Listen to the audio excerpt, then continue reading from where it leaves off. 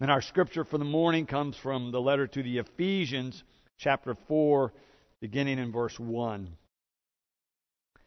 I, therefore, the prisoner in the Lord, beg you to lead a life worthy of the calling to which you have been called, with all humility and gentleness, with patience, bearing with one another in love, making every effort to maintain the unity of the Spirit in the bond of peace.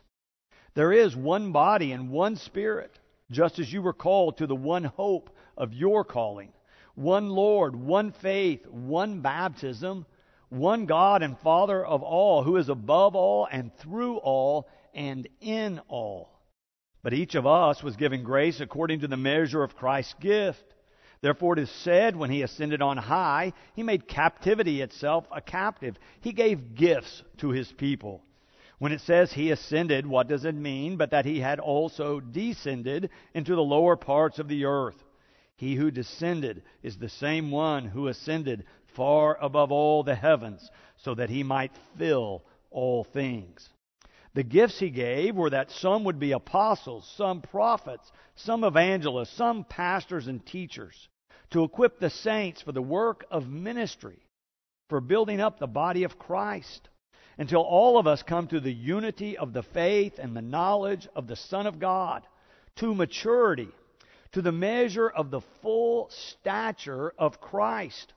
We must no longer be children, tossed to and fro and blown about by every wind of doctrine, by people's trickery, by their craftiness in deceitful scheming, but speaking the truth in love. We must grow up in every way into Him who is the head, into Christ, from whom the whole body, joined and knit together by every ligament with which it is equipped, as each part is working properly, promotes the body's growth in building itself up in love. This is the Word of God for the people of God. Thanks be to God.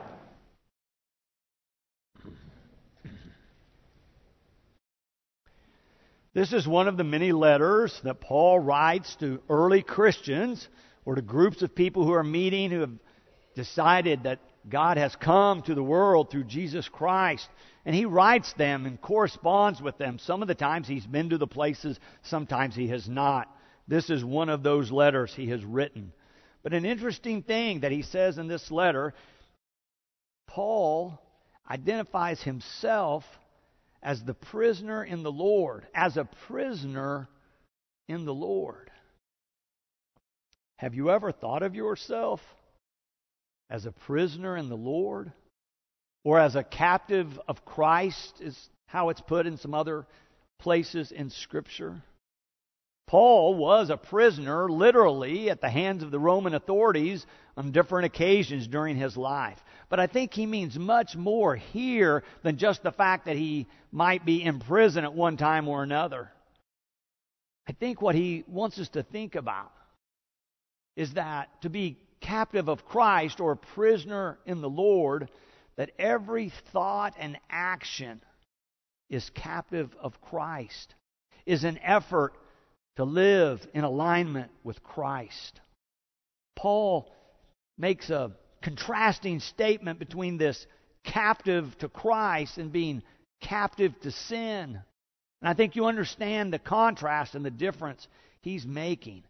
But Paul says in this section that we read that God, through Christ, has given us gifts which can set us free from the guilt and the power of sin. You heard it perhaps in that very first verse. Paul writes, I, therefore, the prisoner in the Lord, beg you to lead a life worthy of the calling to which you have been called. Do you think about your life as one that has a call upon it? That once you declared yourself to be a follower of Christ, you were saying you wanted to be captive to Christ in all that you would say or do from there forward. Paul's saying you have been called. Lead a life worthy of your calling in Christ. He goes on to name some of the marks or characteristics of what a life lived in that fashion would look like. In verse 2, he lists these characteristics: humility and gentleness, with patience, bearing with one another in love, making every effort to maintain the unity of the Spirit in the bond of peace.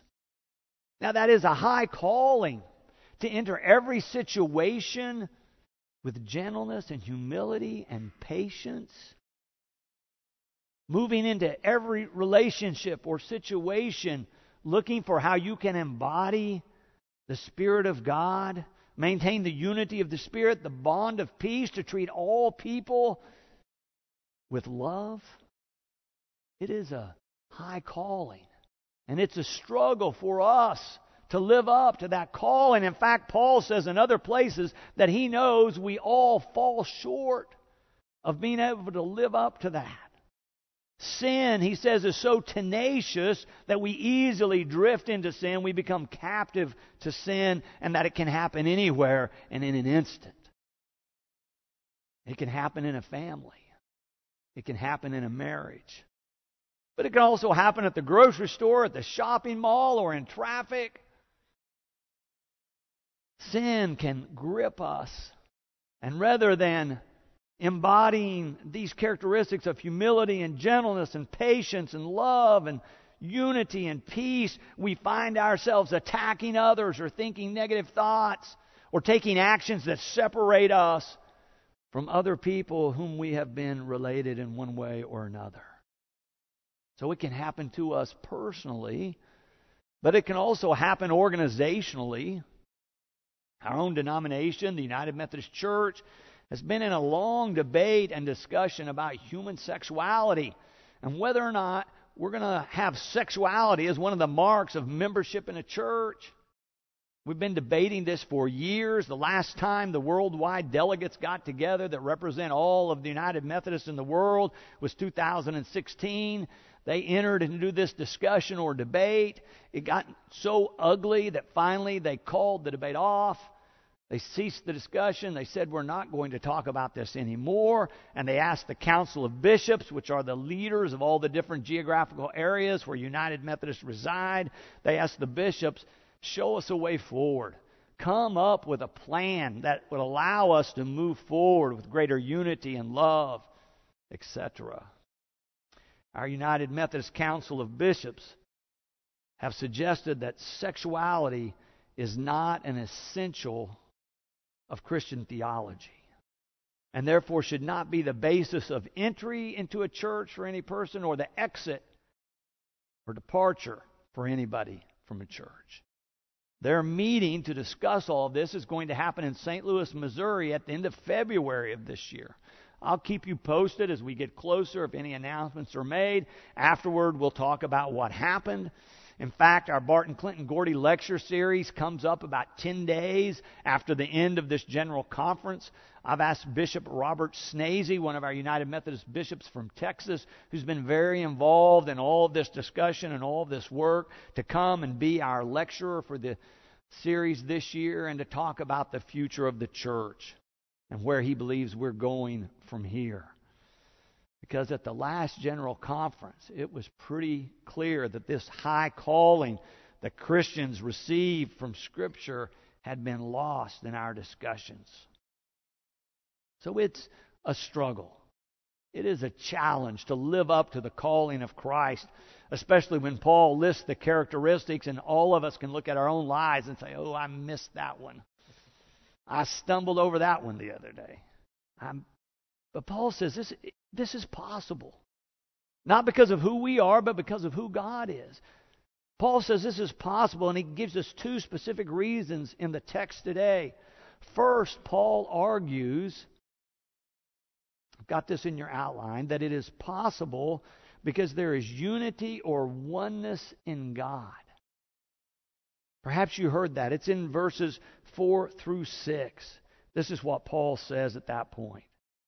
There is one body and one Spirit, just as you were called to the one hope of your calling, one Lord, one faith, one baptism, one God and Father of all, who is above all and through all and in all.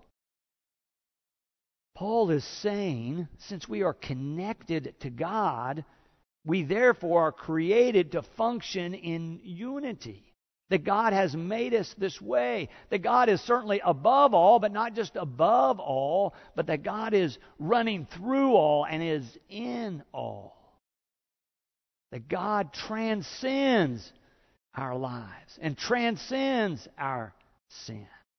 That God is at work in every person in the world, even your enemy, even your lazy coworker that you despise on the job. Or maybe that cranky uncle or cousin or sibling that showed up for your house at Thanksgiving or Christmas. God is at work in their lives, Paul is saying. And that as Christians, we should be looking for that. And we should be embodying love with whomever we're engaging. Now, the second reason Paul points out that it is possible is because God has given us gifts through the advent of Christ or the coming of Christ. He mentions this idea of God giving us gifts several places in the text this morning. In verse 7 it says, "But each of us was given grace according to the measure of Christ's gift." Then in verse 8, He gave gifts to His people.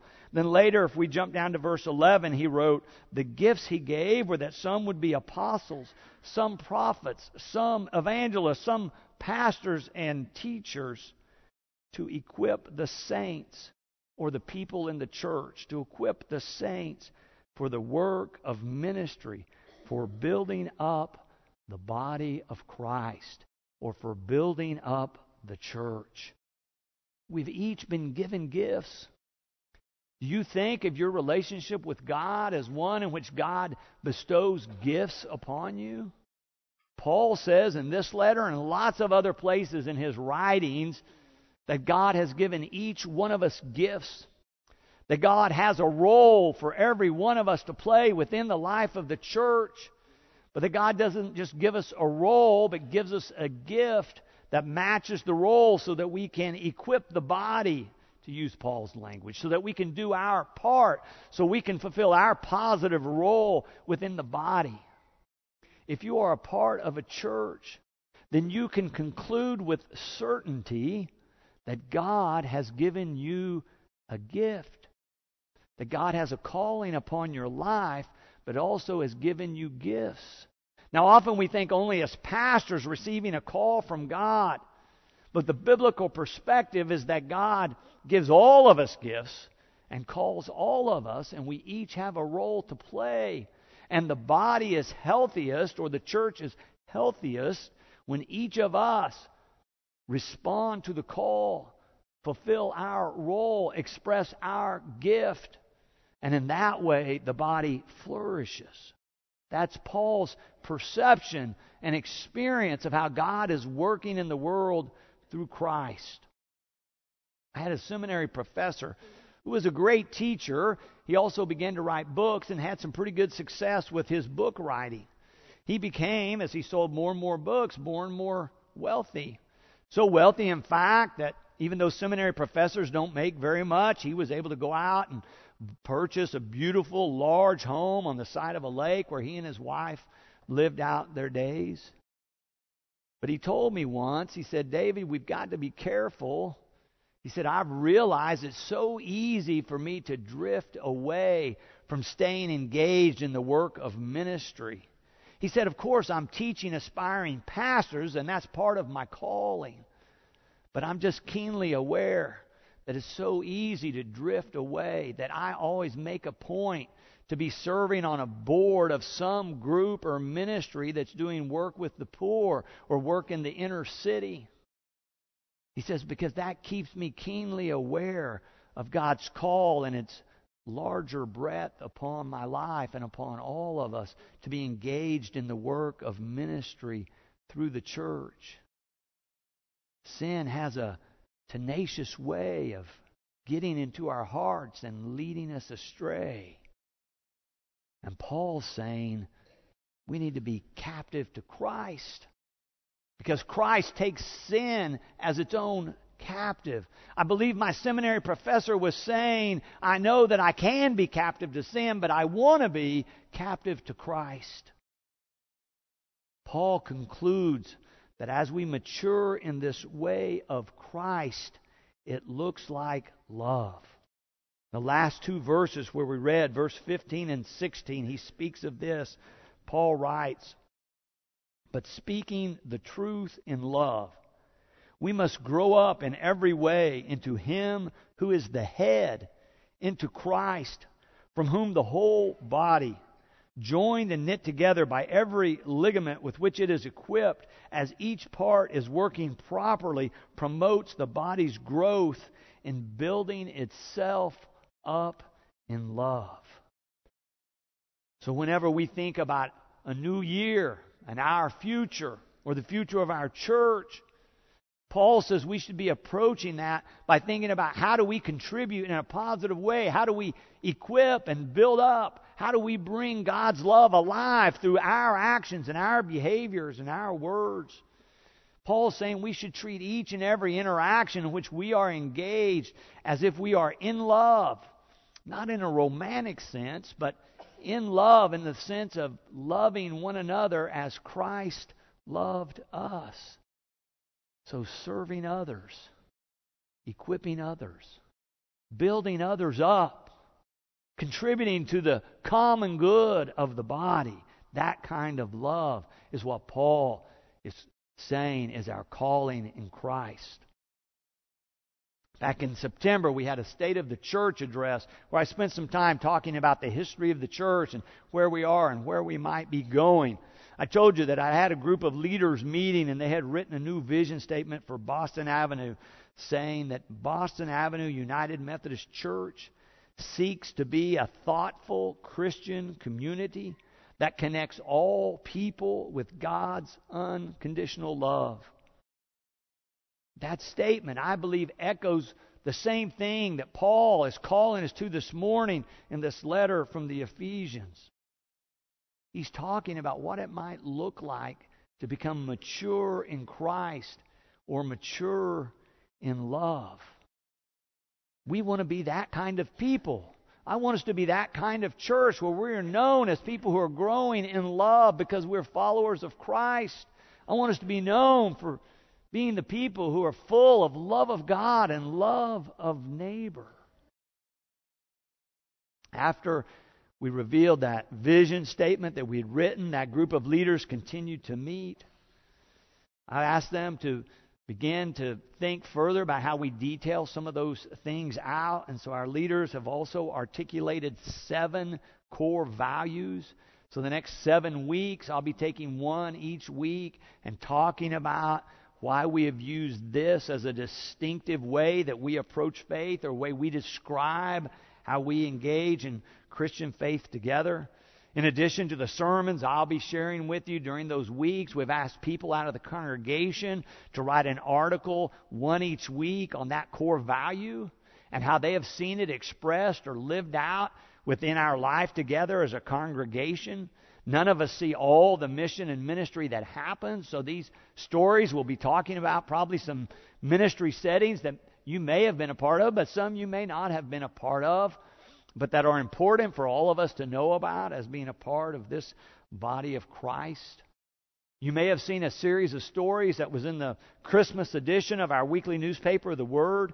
Caitlin Drake, who's the editor of the paper, said that week she wanted to gather stories from all of us and then choose some of those to tell the stories of love that's being expressed within the congregation. She tied them to the sermon themes for December so they were welcome and encouragement.